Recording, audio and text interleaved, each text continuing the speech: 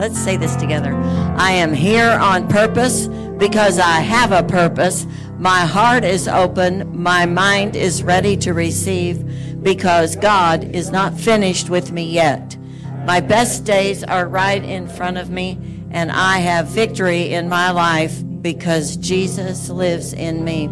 I'd like us all to pray tonight that the people of America would not be ignorant of the enemy's devices. And be not finding out for themselves what is truth and what is a lie. The Holy Spirit will show us truth. And even if we're not well informed, by the leading of the Holy Spirit, we should know when something isn't the way it should be. But, unbelievers that are out there, they have nothing that they're going by except what somebody said on the television or in a newspaper. And I'm praying that the Holy Spirit will become alive in these lives of these unbelievers. They'll find Jesus and they'll begin to know this is not true, because there's so many things out there now that have been said so long that now the lie has become the truth. And really, it's totally against the Word of God. So as believers, we're the ones that are responsible to stop what the work of the enemy is, and we can do it through prayer. So, Father, I pray tonight for our nation. I pray for America. First of all, I pray for our leaders, our president, and all those that are in the Senate and the Congress. I thank you, Father, that they'll stop looking beyond trying to squabble over everything and start going after their real enemy, which is the devil himself, trying to destroy our nation and the nations of this world. And I thank you, Father, that there will be a mighty move of the Spirit of God in our nation that will cause people to know truth, that will cause people, just like in the book of Acts, 3,001 day. I thank you, Lord, for whatever it is in this time frame that we're living in, the last of the last days, or whatever we want to call this. I thank you that there will be such a mighty move of the Spirit of God that the unbelievers' eyes will be enlightened to what the truth is of the gospel, that Jesus will become Lord in this United States again, the way you ordained it to be, and that evil will be exposed for what it is, and lies will be exposed for what they are, and truth will be exalted above every lie in the name of Jesus. And everybody said, amen. You can be seated. I'm becoming more and more aware as I listen, to different things. My husband will flip on Fox News, and I even have seen CNN actually this week have a rebuttal to what was said by one of the congresswomen regarding the Holocaust in Israel and Palestine. And, just because somebody's in an office doesn't mean they know everything. Doesn't mean that, they're the ones who have all the truth. The Bible says we're responsible to find out the truth for ourselves. And so as we're studying the Holy Spirit is the one that gives you discernment of evil spirits, discernment of truth, but discernment of evil spirits. There are many evil spirits operating in the world today that we need to be aware of, and then take our authority over. My husband always talks to the television. Nobody sees him do that, thank goodness. But he when they say something he doesn't believe is true, he speaks against that right then. And we can think, well, that's silly, but it's not silly. It's important that we take our stand as a believer and begin to declare out with our words what is truth. And the Holy Spirit will help us do that. Tonight, we're going to talk about Aftershock. The book of Acts is the series we're in. But tonight is You've Got the Goods. Turn to your neighbor and say, you've got the goods. I spoke on Sunday, and if you weren't here on Sunday, I shared a message with a lot of help from my friend, which would be the Holy Spirit in my life. But tonight, we're going to get into the book of Acts. If you remember in Matthew 27, and I'm just going to give a little review, we talked about how Jesus, when he was on the cross, it says the veil was rent. And basically what that means is that the door to heaven was open to everyone who would receive Jesus Christ and what he did at Calvary. Before the door was closed, through the sin of Adam, there was no way to go into the presence of God. There was no way to really enter into his presence. You had to go through a priest prophets, priests, those offices were how people got their information. But thank God today we can hear directly from the Spirit of God. We can know what God's saying to us. And that's what it means in the Bible where it says the veil was rent. There was a separation in the Old Covenant. And it was shown in the temple because there was an outer court, an inner chamber, and then the most holy place. And that's where the veil was, that no one could go behind that except the priest. And now that we're kings and priests and the veil has been rent, it means that we can go beyond the veil. In Hebrews, it says that there's an anchor beyond the veil. That anchor is everything we have in Christ is secure. You know, a boat, when you anchor a boat, it stays in the same place. We are anchored beyond the veil. In other words, every day we live in the presence of God. Through the Holy Spirit, we can know what the Spirit of God is saying. And that's what we've been talking about. Tonight, I want to go to Acts chapter, we're going to start in 4 where we left off last week. And I want to talk tonight about miracles, signs, and wonders. One thing that happened when the church was birthed was signs, wonders, and miracles began to happen through the apostles. And eventually it happened through believers. But in the beginning, Peter and John at the temple, the miracle of the man at the gate beautiful, those things, as well, salvation was the first one. 3,000 people added to the church in one day. I would love to see that happen. How many would love to see that happen? You know, the fire marshal would have a conniption fit because they put a sign on the wall that says how many people can be in this room at any one time. But praise the Lord, if 3,000 wandered in here on a Sunday morning and got saved, glory be to God. Amen. And so there was a presence that was released in the apostles, in Peter, in John, the presence of the Holy Spirit. And with the presence of the Holy Spirit was not only the salvation of knowing Jesus and receiving Jesus, but the power of the Holy Spirit with the evidence of speaking in tongues. And so last Wednesday night, we prayed for that. Those of you that aren't filled with the Holy Spirit in that particular way, with the evidence of speaking in tongues, it's available to every believer. It is not a denominational thing because we are a charismatic international or interdenominational church does not mean that we're the only ones that can have this gift. You know, when I first got saved, I was a Methodist, got saved and ended up at First Assembly. And the difference was I was filled with the Holy Ghost and it was accepted there. But it was accepted by heaven in the Methodist church. It was accepted in any church, Catholic, any kind of church, where the Spirit of God is welcome, the Holy Spirit is there. And so in your life, the Holy Spirit is always with us 24/7. We can't leave him out of where we go that maybe we would like him not to be because he's ever present in our heart and in our life. So as we look at the book of Acts, in chapter 3, we talked about the first miracle that was performed as far as when Peter and John were at the gate beautiful. But then it goes on in chapter 4, and I want to look at a couple of things in chapter 4, because once these miracles begin to happen, once evidence that something was happening beyond understanding, everybody say beyond understanding, the religious leaders were very upset about the whole thing. And they pulled Peter and John in, and they called them and commanded them not to speak or teach at all in the name of Jesus. It is no different today in many settings. You can say God, but if you say Jesus, there could be a real affront. There could be people who want to push you away, because the name of Jesus is a name above all names, and it has power. Everybody say power. And what these men did, it says in verse 13 of chapter 4, when they saw the boldness of Peter and John and perceived that they were illiterate and uneducated men, they marveled. What were they saying? Well, they weren't in any way trained to be operating in this kind of authority or power. There was no reason to believe that they could, but what they said was they recognized that they had been with Jesus. Where that is significant because it's saying that with Jesus, there is a release of power. There's an anointing. Everybody say an anointing. And I shared that on Sunday, but I'm going to talk a little bit more about it tonight. But when they recognized that something was different, what they were recognizing was there was a power. Everybody say a power. There was a power that was there in the disciples that was not there before. Now, when I look back in Scripture in Luke, if you look back in Luke chapter 9, it says that Jesus sent them out. Who?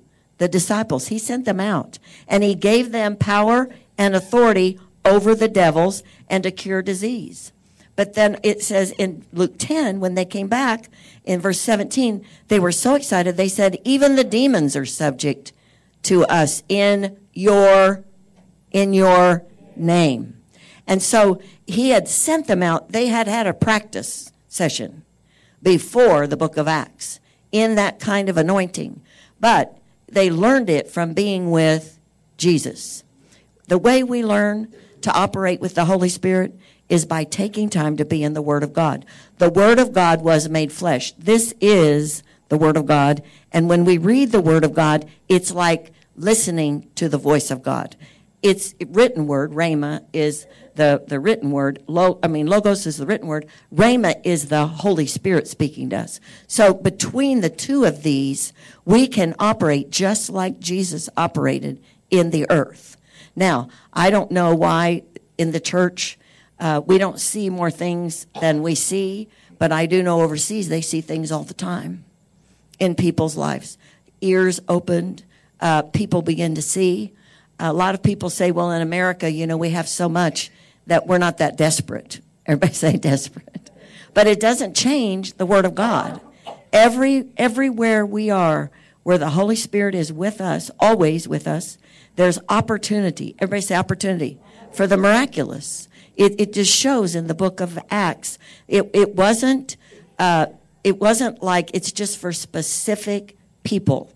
In the beginning, it was Jesus, then it was the apostles. But as you go through Scripture, we'll get to Philip tonight. He wasn't one of the 12 disciples, and yet he was appointed, everybody say appointed, by the disciples to take care of the people. To take care of the people, he needed the power of God. He needed the anointing. Everybody say, I have the anointing. And so if we look at the rest of this, it said when they commanded him, Peter and John answered them when they said, don't speak in the name of Jesus. That's where the power is, in the name of Jesus. But Peter and John answered them, whether it is right in the sight of God to listen to you more than to God, you judge, for we cannot help but declare what we have seen and heard. How many of you have ever been in a setting where you want to say what you know, but you're intimidated by the circumstance? And Peter and John were not intimidated anymore, yet Peter had been very intimidated at one point in his life. I think all of us go through periods where we have to press through that place of intimidation, where what's going to happen if I say this? What's going to happen if I do this? Years ago, I traveled with Pastor Sharon Doherty, and I went with her to Washington. And I had really never traveled with her alone, but I was just along as someone to be with her. So I had no duties, but we were going to Washington, and I forget what the event was, but there were a lot of people there, and that were heads of churches and people who were prophetic, and it was a big conference. Brother Copeland was there, and so I ended up with all these people because I was with her. But when we landed, it was really late at night. Our plane got delayed. We got in a taxi with a gentleman that I knew was not, a Christian. And I'm pretty sure he was Muslim. But Pastor Sharon never misses an opportunity to share Jesus. Well, I would share Jesus in the daylight in a taxi cab in Washington, D.C. But, at 11:30 at night in a taxi cab with somebody who didn't want to hear what you're saying, I probably would have just, shrunk back. Not her. She is up over the seat talking to him about Jesus, and she is not getting out of that cab until she has finished everything she wants to tell him about Jesus. And he has at least acknowledged that he heard her. My husband was with her once, and she wouldn't get out of the cab till the guy prayed the prayer of salvation. And he didn't want to. She said, well, I'm not getting out. So he prayed the prayer of salvation. Pastor Bill was with her. And after the prayer of salvation, they got out, and he was in unbelief. The guy, he just said it because she told him to. She said, that's not my responsibility. See, that's boldness. Everybody say boldness. And so I was with her. We get in this taxi cab. I didn't know where we were. It took forever to get to the hotel. I thought maybe he was going to dump us in the Potomac or something. I didn't know what was going to happen to us, but it sure took a long time. We got in an elevator. She started all over with the person in the elevator, because everywhere she went, she had this thing on the inside of her said, it's my responsibility to let them know about Jesus, and I only am going to get this one shot. And, that person in the elevator shot out of there fast at the end of her dissertation.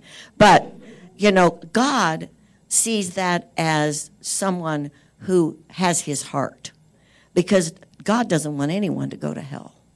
And what they thought about her, she could have cared less what they thought about her.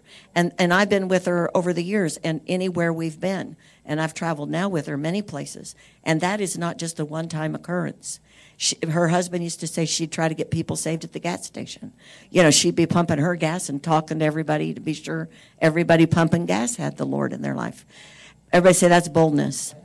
See, Peter and John, if you go on, it says they prayed that the persecution wouldn't stop, just that they would be bolder in their statement. So as we go on, many signs and wonders, it says in Acts chapter 5, verse 12. Everybody say many signs and wonders by the hands of the apostles. So they all began to operate in this kind of an anointing with the power of God. That's Acts 5:12. And they were all together in Solomon's porch. No one else dared join them, but the people respected them. It says in my Bible, believers were increasingly added to the Lord, crowds of both men and women, so that they even brought the sick out into the streets, placed them on beds and mats, that at least the shadow, everybody say shadow, the shadow of Peter passing by might touch some of them. Isn't that amazing? Have you ever thought that maybe your shadow is causing someone to receive healing, causing someone to be delivered? I believe, why would there be a difference between the book of Acts and 2019, May 15th? Why should it be any difference? I ask God that all the time. Crowds also came out to the cities surrounding Jerusalem, bringing the sick and those who were afflicted by evil spirits, and they were, a few healed, all healed. That's what it says. They seized him and they put him in jail. There is that persecution that comes from people not understanding the power of God and not wanting to accept that there is a power greater than who they are. I look at today around it, and I'm all for government. I think more people ought to be involved in politics that are Christian, that will stand up for righteousness. But I want to tell you, that is not the answer to changing this nation. The answer is Jesus. It's people coming to a saving knowledge of Jesus Christ. Because in my life, the things I wanted to do, I did until I loved Jesus more than I love myself. And people can be told what to do. How many of you have raised children that you tell them and tell them and tell them, all the things you want them to know? They don't necessarily do all those things, but one day it's like a light bulb goes off. And they begin to do the right thing because they want to do the right thing. I believe that's the way this nation will change. And so the church has the power to bring that kind of salvation into the earth, because you see it in the book of Acts. People were added, increasingly added to the Lord, it says. If we go on to chapter 6, it says that the people began to murmur, and I'm just going to paraphrase, that the people began to murmur that their needs weren't being met. And so the 12, or the disciples, gathered together and said, it's not reasonable for us to leave the word of God and serve tables. Brothers, look among yourselves for 7 men who are known to be full of the Holy Spirit and of wisdom, whom we will appoint over this duty. Well, if you're going to take care of people, you better have the anointing of God. How many of you ever tried to take care of the people? How many of you ever tried to take care of anybody? that maybe didn't want to be taken care of or didn't like the way it was taken care of. You better have the anointing of God on your life. But this is where it begins to multiply. Leadership begins to multiply. Why? Because not all the people could be taken care of by 12 people. Just like Jesus couldn't take care of everybody by himself. But Jesus said, greater works will you do than I do, because I go to be with the Father. Why? Because the Holy Spirit would be in the believer, and so we would begin to do what he did everywhere that we went. And so in this book, in the book of Acts chapter 6, it said, what was said pleased the whole multitude, and they chose 7 men, Stephen, who was a man full of faith, and the Holy Spirit, Philip, Prochorus, Nicanor, Timon, Parmenas, Nicholas, a proselyte from Antioch, whom they presented before the apostles. And when they had prayed, they placed their hands on them. So the word of God spread. Everybody say it spread. And the number of disciples grew. Why? Because of the multiplication of others besides the apostles rapidly in Jerusalem. And a great number of priests were obedient to the faith. I don't know why that's in there, but the priests were the people who were resisting it. But yet now the priests are now getting saved. Of course, the rest of chapter 6 and 7 is where Stephen is arrested, and they set him up as a false witness, and of course they stoned him. I don't know of that many people personally that have been stoned. In fact, I've read stories, but I don't believe in America we're going to be stoned yet for proclaiming the gospel to people. I don't believe we're in that position. But words do hurt. You know, the sticks and stones may break my bones, but words will never hurt me. That's just not true. Because words do hurt. Words have power. We know that because we know the word of God. But there are going to be words spoken to us that are said, but this is the way I always see it with unbelievers. They do not know the Spirit of God.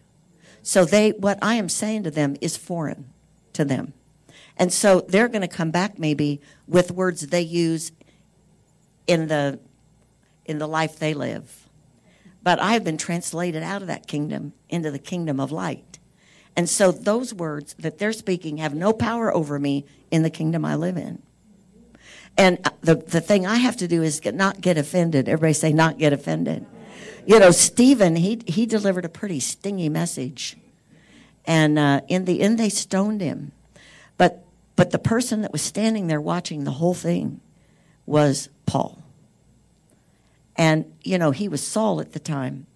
But he was a vessel that God was going to use. And yet, he stood there and watched that happen. I believe as believers, we have to recognize that the things maybe we have done in our life have nothing to do with the anointing of God.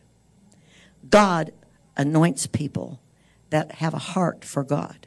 And so things from our past, even maybe some of the things in our present, those are not a hindrance to God using a person. What's a hindrance to God using a person is doubt and unbelief in the believer. But if we believe in the Word of God, just because we've made mistakes in our past, and I believe this is why a lot of the church just stands and doesn't say anything. I've been reading my husband's book, and he asked me to read through it. It is really a good book. I'm to chapter, I don't know what, but it's really good. I've been through, and it's really a story of how the Holy Spirit has worked in our lives from the time Bill got saved all the way to where we are today. And when you look back at what the Holy Spirit has done with the people in this church, not just us, but people that have come out of this church, people that may not be here now, but they've been through this church, it makes you realize nothing is impossible with God. Nothing is, no matter what the reputation of the person. You know, he was talking about different things with us, but I was thinking of this young lady, Sarah Kraft, who came to our church. And one day, I think my sister got the call. She and her boyfriend wanted to get saved. I love this. This is, you know, and calling up to get saved. Well, they wanted to get saved because they were on their way to jail. How many of you know a lot of people call it jail religion, but it does make you aware there's a problem, you know, and so.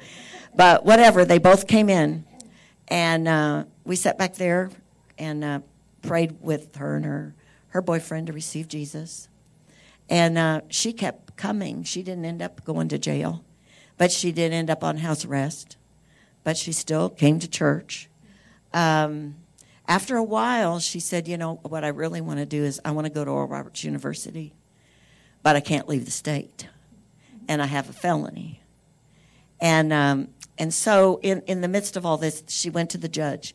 This judge is not alive anymore, but he had mercy on her, and he got that record expunged so she could go out of state. She went to ORU. She graduated 4 years later, and she was the student of the year or some award. Got the award, came back, ended up going to Washington, D.C. and teaching in the inner schools. Then went overseas in Saudi Arabia and taught there for several years.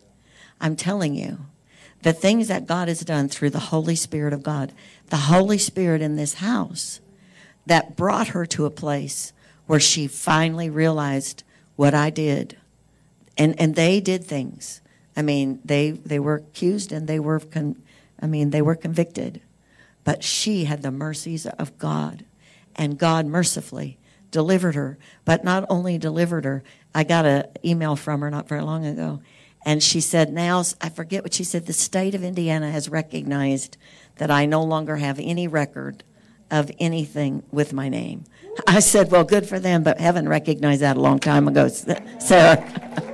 Isn't that great?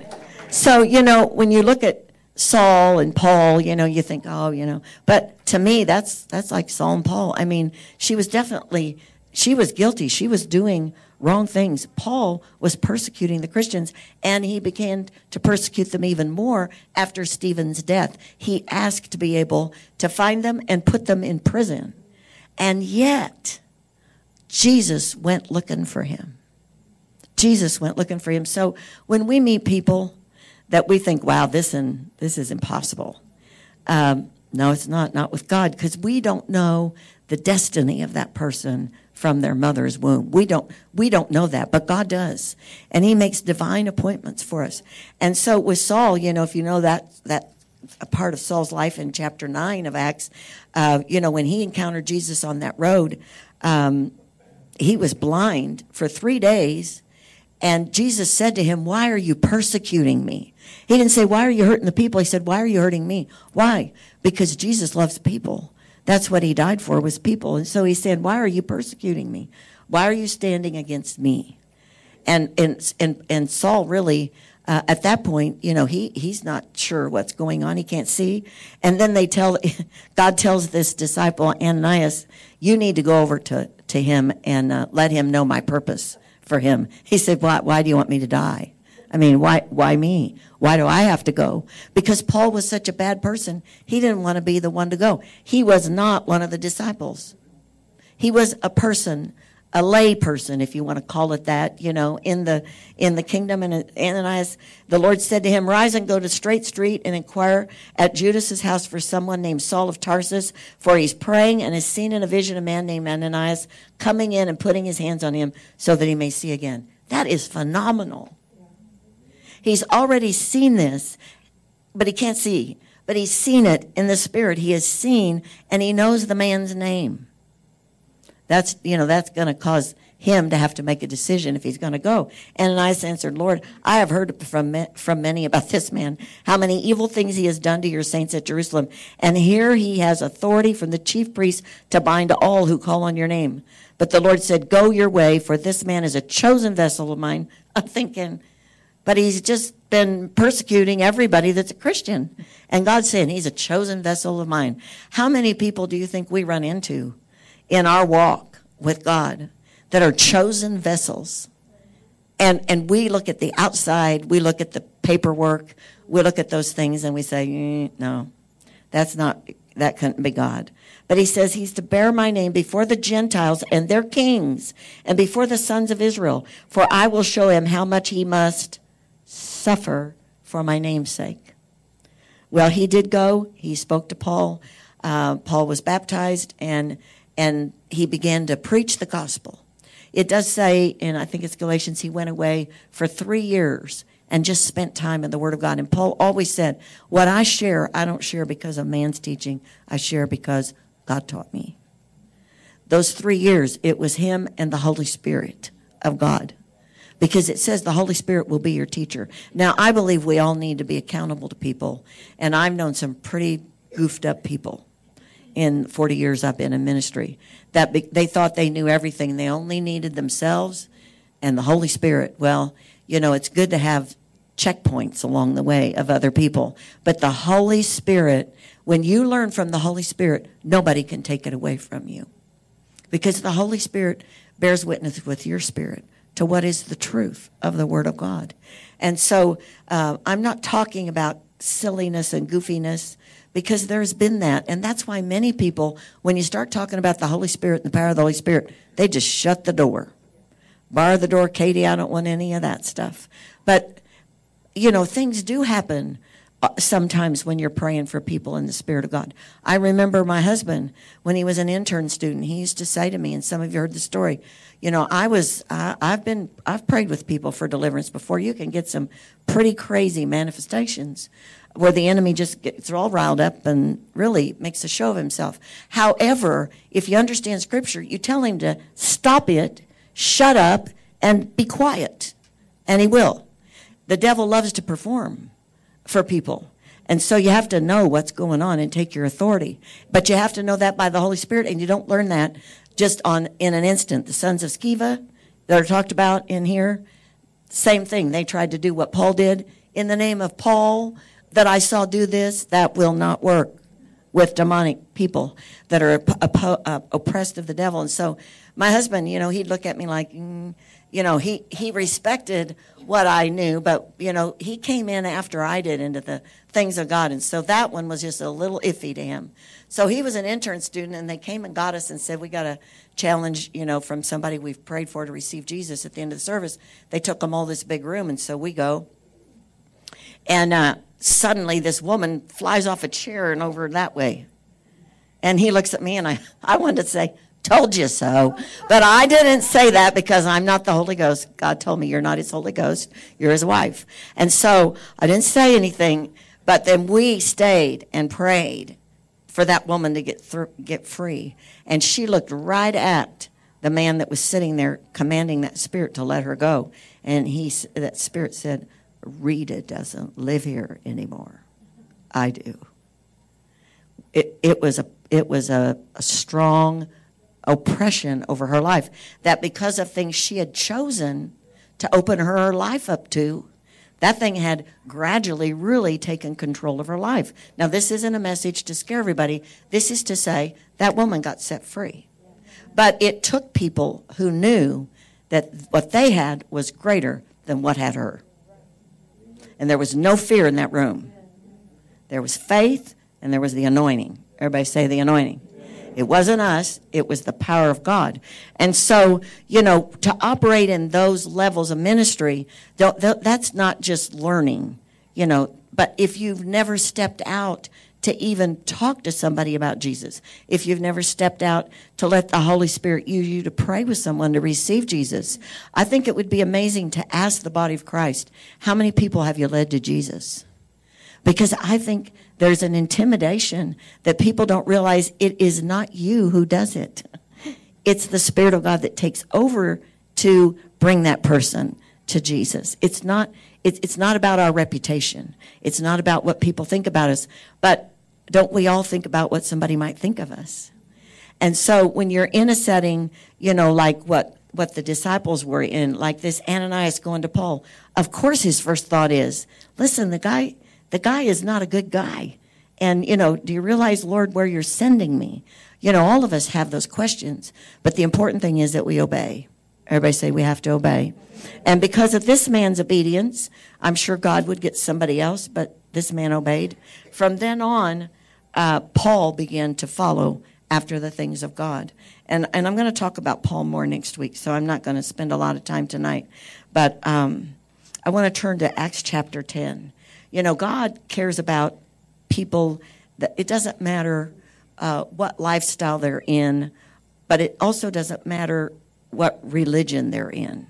God will speak to a Catholic person, and they'll end up speaking in tongues and be a Holy Ghost Catholic person in in Mass in the Catholic Church. In fact, you'd probably be surprised how many of them are. And you think, well, but that doesn't go with that. Well, I'm not God. I'm not the judge of who's got the Holy Ghost and who doesn't have the Holy Ghost. But if you have the Holy Spirit and you pray in tongues, you know what you know. Amen? I mean, nobody can come and take that. I remember when I got filled with the Holy Ghost, my mom and dad immediately said, you've gotten in with the wrong people. And I thought, no, I haven't, because I know in my heart, but they didn't know. All they knew was I was a mess a week ago. Why would just what I did make me okay? Well, I wasn't okay, but I was filled with the Holy Ghost. I was saved, and I was filled with the Holy Spirit, and I spoke in tongues, which was very weird to them. But it didn't change the fact that I knew I was. And, it's not really about what other people know about you. It's what you know about you, because everything you do for the Lord is going to be based on who you know you are, not who you know somebody else is. And so if you look at chapter 10, Peter was sent to Cornelius. Now, he was a centurion of a band of soldiers called the Italian detachment, a devout man, one who feared God with all his household, and who gave many alms. That would be above tithes, that would be offerings or help to the people or the poor people, and continually prayed to God. This man saw a vision, and when he looked, he said, he was afraid and said, what is it, Lord? And the Lord said to him, your prayers have been answered. Your prayers have been answered. Everybody say, prayers get answered. And your alms, the things you've done for the poor, have come up as a memorial before God. Now send men to Joppa and bring back Simon, whose surname is Peter. He is lodging with Simon, a tanner, whose house is by the sea. He will tell you what you must do. Isn't it amazing how God can orchestrate and tell people exactly where to go? In my husband's book, he has a story about him being in Peru with my son John and Terry Henshaw. Now my husband, he's not a shopper. When he goes places, he isn't looking to go shopping on a missions trip. He's about what he's doing. And what's funny is he always wondered why Pastor Billy Joe was so serious and, maybe he didn't take an extra day. Meet his counterpart right there. He's very, very focused on what he's doing when he's there. And so they said that they had ministered, but they still had to minister another night, maybe two. But anyway, they were going shopping, and he didn't want to go. So he just said, you guys go ahead. That's fine. And so Terry and my son were going to go. He kept feeling like he couldn't not go. He needed to go shopping. That made absolutely no sense to him. Why does he go shopping? And so he goes shopping and thinks, why am I shopping? And, of course, with Terry, it's always sweets and coffee, which, my husband isn't really big on either one of those, but he's going. They wander, they get lost, they end up on a street, they don't know where they are. And a woman, 8 million people in this city, a woman on a street corner sees my husband and says, oh, Pastor Bill, in the city of Peru, on a shopping spree he doesn't want to be on. Do you want to tell it? Because you can tell it better than me. Because this is the kind of story we're looking at right here, but it's no different right now in this story. That's what I want to help you understand. God is the same yesterday, today, and forever. I may have shared it before, but it's like Pam said. I didn't want to go. I was tired. I love being by myself. And John and I were sharing a room, and he said, I'm going shopping. I said, thank you, Jesus. He's going. I'm going to have that room all by myself. And Terry Henshaw was going, but it wouldn't leave me. It was in my spirit that I had to go, and I didn't want to go. And I was arguing with God a little bit. Can I see the hands of anybody that did that? And but when I finally gave in to go, I still didn't understand it. I wasn't having a good time roaming around the city. In the book, I wrote 8 to 10 million people in Lima, Peru. I think they were all on our street. We got totally lost. And Terry said, well, I don't know where we are, but we'll find a local Peruvian, and this person will help us either find the gift store I'm looking for or direct us back to our hotel. All right.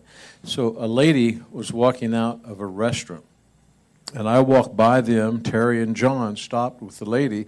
I walked on to the end of the block, still wondering why I'm on this excursion. And I stopped at the end of the block, turned around, and watched them talking to the lady, apparently giving directions. And so I just stood there for a few minutes, and I thought, well, I'll walk back and join the conversation. As I walked back, the lady started jumping up and down and screaming. I'm not adding anything to it. It was screaming, "It's you, it's you, it's you." And she started to run toward me. I'm about 20 feet from her. John and Terry are shocked, but not as shocked as I am. And she comes up and grabs me and starts hugging me. I'm hardly ever at a loss for words, but I'm at a loss of words. And just keeps hugging me. She says, "It's you, it's you." And I finally got up the courage and the words to say, "Do I know you?" She says, "Yes, yes, yes, yes. You pastor a church in Indiana. Your wife, she leads worship. She twirls, she dances. Yes, yes, yes, yes." And I said, "You have been to my church?" "Yes, yes, in Indiana." And I said, "Where were you in Indiana?" She said, "I went to Notre Dame, and I went to a meeting, and then I came to Lafayette, and they told me about your church, and I came." She said, I've been praying that God would send me somebody. Come with me." Now I'm really shocked. "Come with me." And she drags me almost, takes my arm to the end of the street. She tells John and Terry, "Stay right where you are," to the end of the street, and tells me this horrible family story. And she said, "I've been praying that God would send someone to me, and God sent you." And all I can say to you is, I thought, "God, I'm so sorry. I almost missed my assignment." And the most important thing I believe about the Holy Spirit is that we are on an assignment from God. You have no idea what your assignment is until you seek God and hear from the Holy Spirit. And the message Sunday is going to be a message, are you living in a self-will or a God-will? Most people live self-will. They decide what they want to do. God, by His Holy Spirit, wants to show you. And I can't tell you what happened to me when I went back to that. I feel it right now. When I went back to that hotel. And I felt for the woman, but I also felt for myself. What would have happened if I did what was not a bad thing? Rested in the hotel, stayed in the hotel, and just enjoyed my quiet time. I would have missed an assignment that changed my life.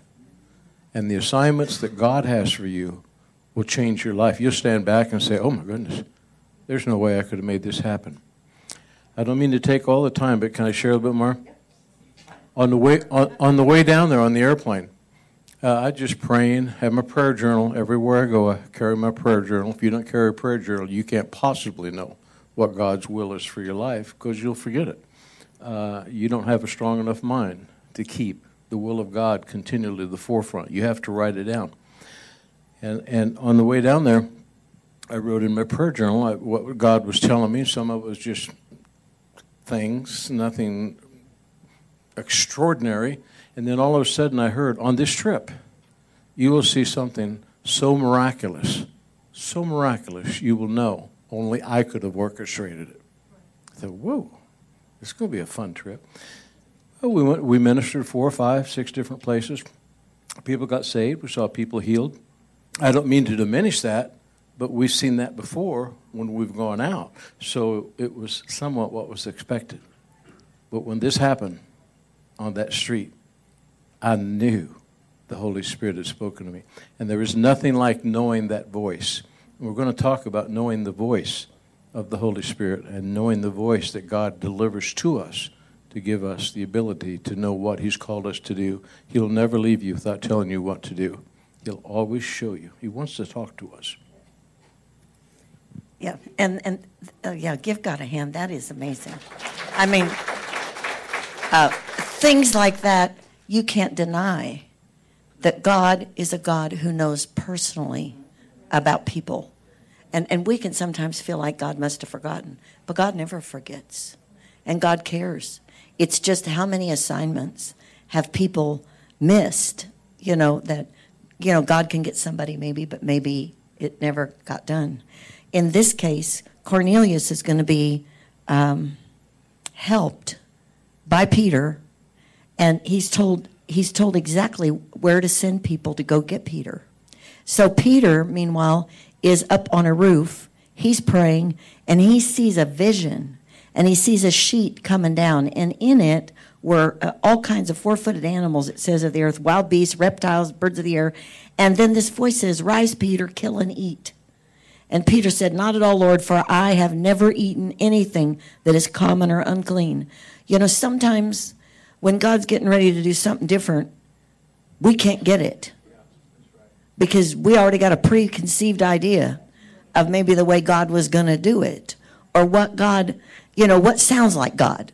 This doesn't sound like God to Peter because he's not understanding fully what God is about to do. He sees the vision and he interprets it this way. The voice spoke to him a second time, "What God has cleansed, do not call common." This happened 3 times.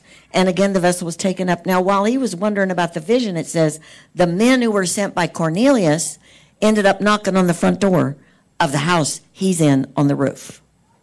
And he comes down. And so he comes down. 3 men are looking for you, the Spirit said to him. In other words, while Peter's up there, the Holy Spirit is speaking to him. 3 men are down there, and they're looking for you. This is a phenomenal story to me. Because it's just between God and Peter and God and Cornelius. And so he goes down. So rise and go down and go with them, doubting nothing, for I have sent them. So Peter goes down, and the men tell him what Cornelius has said, that he's a centurion. He's sent them to bring him, to Cornelius. So he goes with him. And it says, as he goes, it says, as Peter entered the house, Cornelius met him, verse 25, fell down at his feet, worshipped him. But Peter lifted him up and said, "Stand up, I myself am a man." It's so important to know that everything that the Holy Spirit does through you is not you. It's the Holy Spirit. It's not about us. It wasn't really my husband. It was the Holy Spirit in him that caused all of that, getting lost. Everything that happened to them that day was by the leading of the Holy Spirit. Sometimes the Holy Spirit will get you lost. Things happen that you don't understand. But that doesn't mean it's not God. Doesn't mean it's not God. And so, because, God directs through those things. As he entered, and then it says, as he talked with him, he went in and found many who had come. And he said to them, "You know how unlawful it is for a Jew to visit or approach a foreigner." In other words, I'm not supposed to be here in the natural. I'm not supposed to be here. That's what the vision was, and that's why he was resisting it. So it was something he wasn't supposed to be doing. But God has shown me not to call any man common or unclean. So when I was sent for, I came without question. Therefore I ask, "Why have you sent for me?" And then Cornelius begins to speak, and he says that this is what I heard. "I was fasting at the 9th hour. I prayed in my house, and suddenly a man stood before me in bright clothing and said, 'Your prayers have been heard, and your alms are remembered before God,' and told me to send for you. Now, therefore," it says on down in verse 33, "we are all present here before God to hear everything the Lord has commanded you." And so Peter began to speak. And he said, "Truthfully, I perceive that God is no respecter of persons." God is no respecter of any person. He loves everybody. "But in every nation, he who fears him and works righteousness is accepted by him." There's so many people in Iran, in Iraq, in Saudi Arabia, all those nations over there, they do love God. They're hidden away because they can't say anything. But God knows who they are. And there are people that are sent into those places for that very reason, because God knows those people are there, and he wants to touch their life. "The word which he sent to the children of Israel, preaching peace through Jesus Christ, who is Lord of all. The word which you know, that was proclaimed through all Judea, beginning from Galilee after the baptism which John preached, how God anointed Jesus of Nazareth with the Holy Ghost and with power, who went about doing good, healing all who were oppressed." And he goes on and he tells them all of this. And it says, while Peter, in verse 44, was still speaking these words, he hadn't even finished telling them everything, the Holy Spirit fell on all those who heard the word.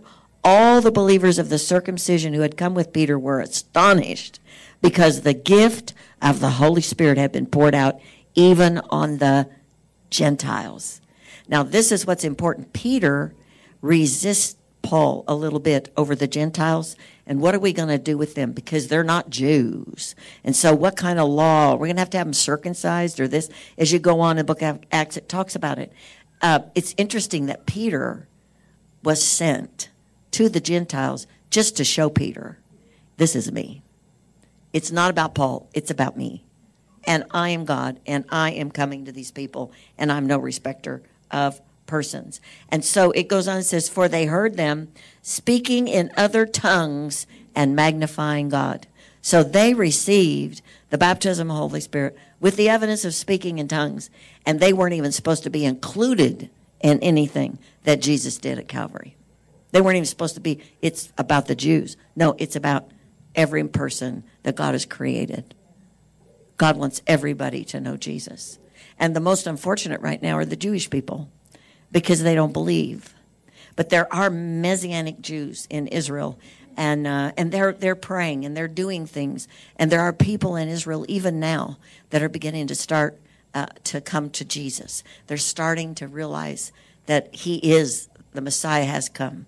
And so we need to continue to pray for all those that don't think like us, all those that maybe don't see things the way we do, because the Holy Spirit of God that lives in us may be wanting to use us to give them the gift of the Holy Spirit, just like Peter when he walked in that place and the Holy Spirit fell on all of them.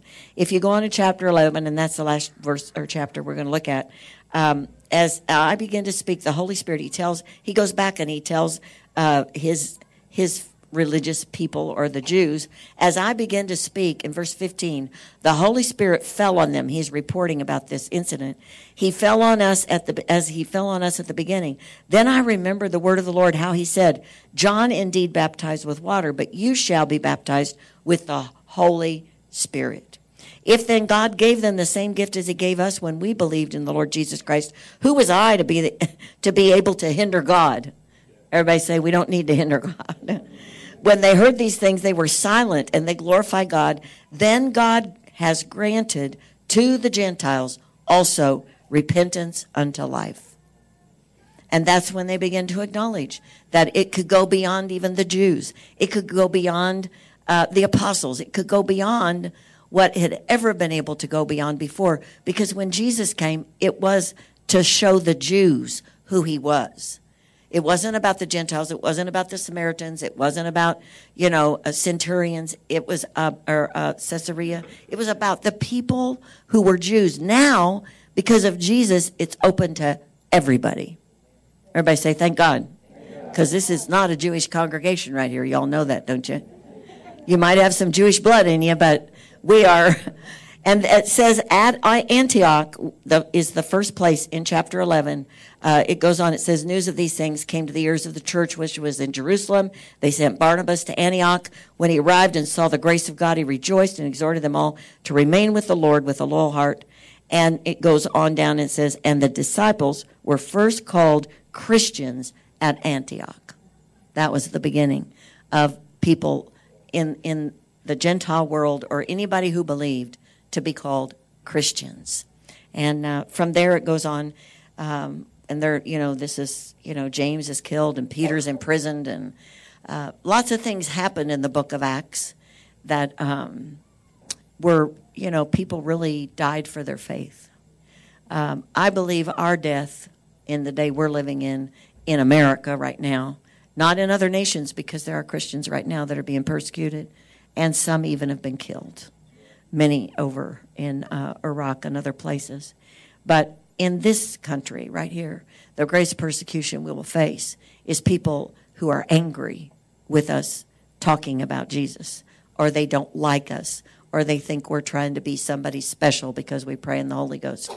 Listen, get past all of that, because right beyond that is the anointing of God to deliver people and set people free and cause them to come to Christ. Amen? Okay, let's stand. Father, I thank you tonight for every person who's here. I thank you for the Holy Ghost. You said we've got the goods in Matthew 25, you said, you have delivered to us the goods. And that's the Holy Spirit of God, I believe, for us. And according to the ability that we have, it goes on, Lord, and it says that that's how we serve you. And all of us are at different levels of our walk with the Lord. Surely none of us have arrived, but we all have to live in the faith that we have, because if it's not a faith, it's sin, it says in 1 Corinthians chapter 15. So in Jesus' name, I thank you. Every person here will begin to search their heart and ask the Lord, what am I supposed to be doing? What am I supposed to be saying? Who am I supposed to be saying it to? Lord, use me to be your voice to a world that needs Jesus more than probably in the United States we've ever needed Jesus. I thank you, Father, that we are your hands and your feet, and our mouth belongs to you. I pray for those that are not praying in the Holy Ghost, that they will open their heart to receive that and continue to believe God, to pray in the Holy Spirit. But I also know that everyone who knows Jesus has the Holy Spirit living in them. And Holy Spirit, you do quicken them. You quicken their mortal bodies to things they need to know and things they need to do. If you're here tonight and you've never received Jesus, I think I know everybody, but if you're here tonight and you've never said yes to Jesus, then the Holy Spirit, he's there speaking to you that you're needing Jesus, that Jesus has died for you, but we have to say yes. And so if that's you tonight, and you said, I need to say yes to Jesus, or maybe you've walked away and now you need to come back. If that's you, I want to pray for you before we leave tonight. I know my husband already prayed in the beginning, but if you need prayer for your life to be changed and you need Jesus in your heart, I want to pray for you before we go. Anybody? Okay, I see your hand. Come here. I believe God sent you here tonight on purpose. Yeah. Hallelujah. But you know Jesus. Yeah, I can tell. Let's all pray. You can turn around and look at me. You don't have to look at me. You can look at me. I'm glad you came. What's your name? Tashawn. Tashawn. Father, I thank you for Tashawn. We thank you, Lord, that she came tonight. I know, Lord, that Jesus is real to her. I don't know what all's happened, but let's all just say this together. When we've maybe gone a direction we shouldn't have, or we've gotten on a path, we're just gotten busy, God knows exactly where you are tonight. Just like he knew about that lady down in Peru. He knew you would be here. And he just wants you to know that he loves you. And what he has planned for you has never changed, regardless of the situations. Let's all say this. Father, thank you for Jesus. Thank you that you love me. And you died for me. Forgive my sins. Heal my heart. And help me to follow you. In Jesus' name. Now, Father, I do pray right now, and I thank you, Father, that you've heard her prayer and that this is a new beginning tonight. I ask you to send people around her, laborers, who would be able to speak the word and encourage her in her faith, to come alongside her. I bind all voices that are not your voice, that she hears in her heart and in her head, in Jesus' name. And I thank you, Holy Spirit, for just filling her right now with the power of the Holy Spirit, that she would begin to speak in tongues and pray in the Holy Ghost as the Spirit shows her and gives her utterance in Jesus' name. I bind fear from her life. I bind the attack of the devil that has tried to steal, kill, and destroy in her life. And I thank you, Father, that she is born again, strong in the Lord, in the power of his might, and that she goes with an anointing on her life to be all that you've called her to be. And I bind the destruction of the devil against your life, because he has attacked. He has come to steal your faith, come to steal your heart. In Jesus' name, I thank you, Father, for people who will love her and be with her, look after her, Holy Spirit. In Jesus' name, I thank you, Father. I plead the blood over her in Jesus' name, and I say no weapon formed against her shall prosper in the name of Jesus. We thank you that you brought her and that she is going to go from glory to glory from this day forward in Jesus' name. We thank you for it. Amen. Amen. Amen. Amen. Amen. Father, I thank you for every person here tonight. I thank you that the Holy Spirit is real and he knows about your life tonight. And I just want to say to all of you, no matter what's happening in your life, God does know about it. And he will speak to you. It's good to have other people who can come alongside, but you are never alone. And whatever it is that's holding you captive, in Jesus' name, I bind it.